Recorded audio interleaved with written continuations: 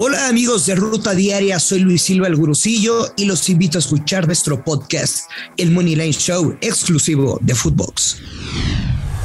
Esto es Footbox Today. ¿Qué tal, Footboxers? Hoy miércoles 23 de noviembre te contamos las noticias que tienes que saber. Sorpresa mundialista. En un nuevo día de la Copa del Mundo, hubo varios resultados y uno que destaca por encima de todos. La selección de Arabia Saudita le pegó 2-1 a Argentina. Dinamarca y Túnez empataron 0-0 por parte del grupo D. La selección mexicana no pasó del empate a ceros ante Polonia. Y la campeona del mundo Francia pegó 4-1 a Australia. Para así cerrar la actividad del grupo C y grupo D de esta primera jornada. Zona Tri del Mundial.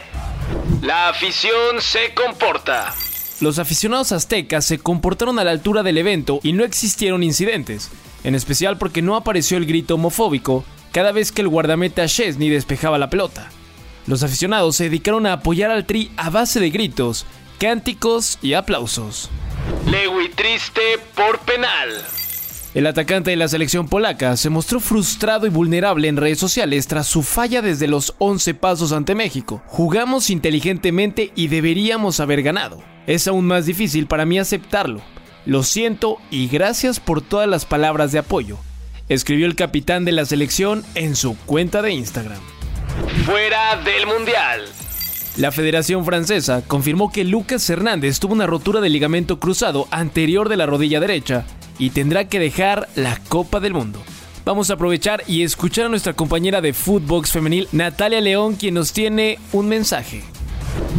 Hola, ¿qué creen? Ando súper feliz con mi amigo de Telcel porque ahora las recargas y paquetes sin límite de 200, 300 y 500 tienen 50% más gigas y como estamos en época mundialista, tengo a Qatar en mis manos gracias a Telcel, que tiene la mejor red con la mayor cobertura y velocidad.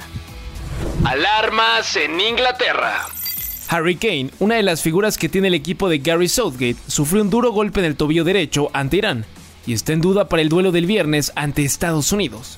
El delantero del Tottenham será sometido a estudios para saber la gravedad de su lesión. Baja en Senegal. La selección de Senegal y Qatar se juegan la opción de seguir en la Copa del Mundo este viernes en el estadio Al Tumama. El que pierda quedará eliminado.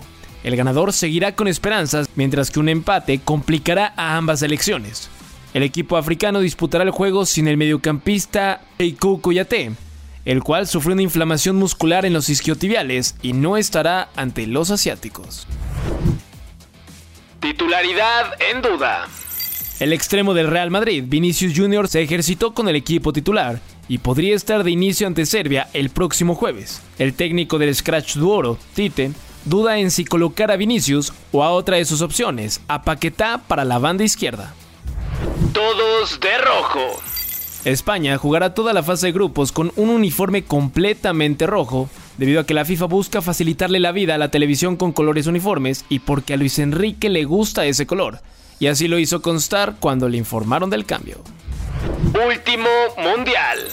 Sergio Busquets habló previo a su encuentro ante Costa Rica. El mediocampista del Barça sabe que esta puede ser su última Copa del Mundo y la busca disfrutar como la primera. Aquí sus palabras.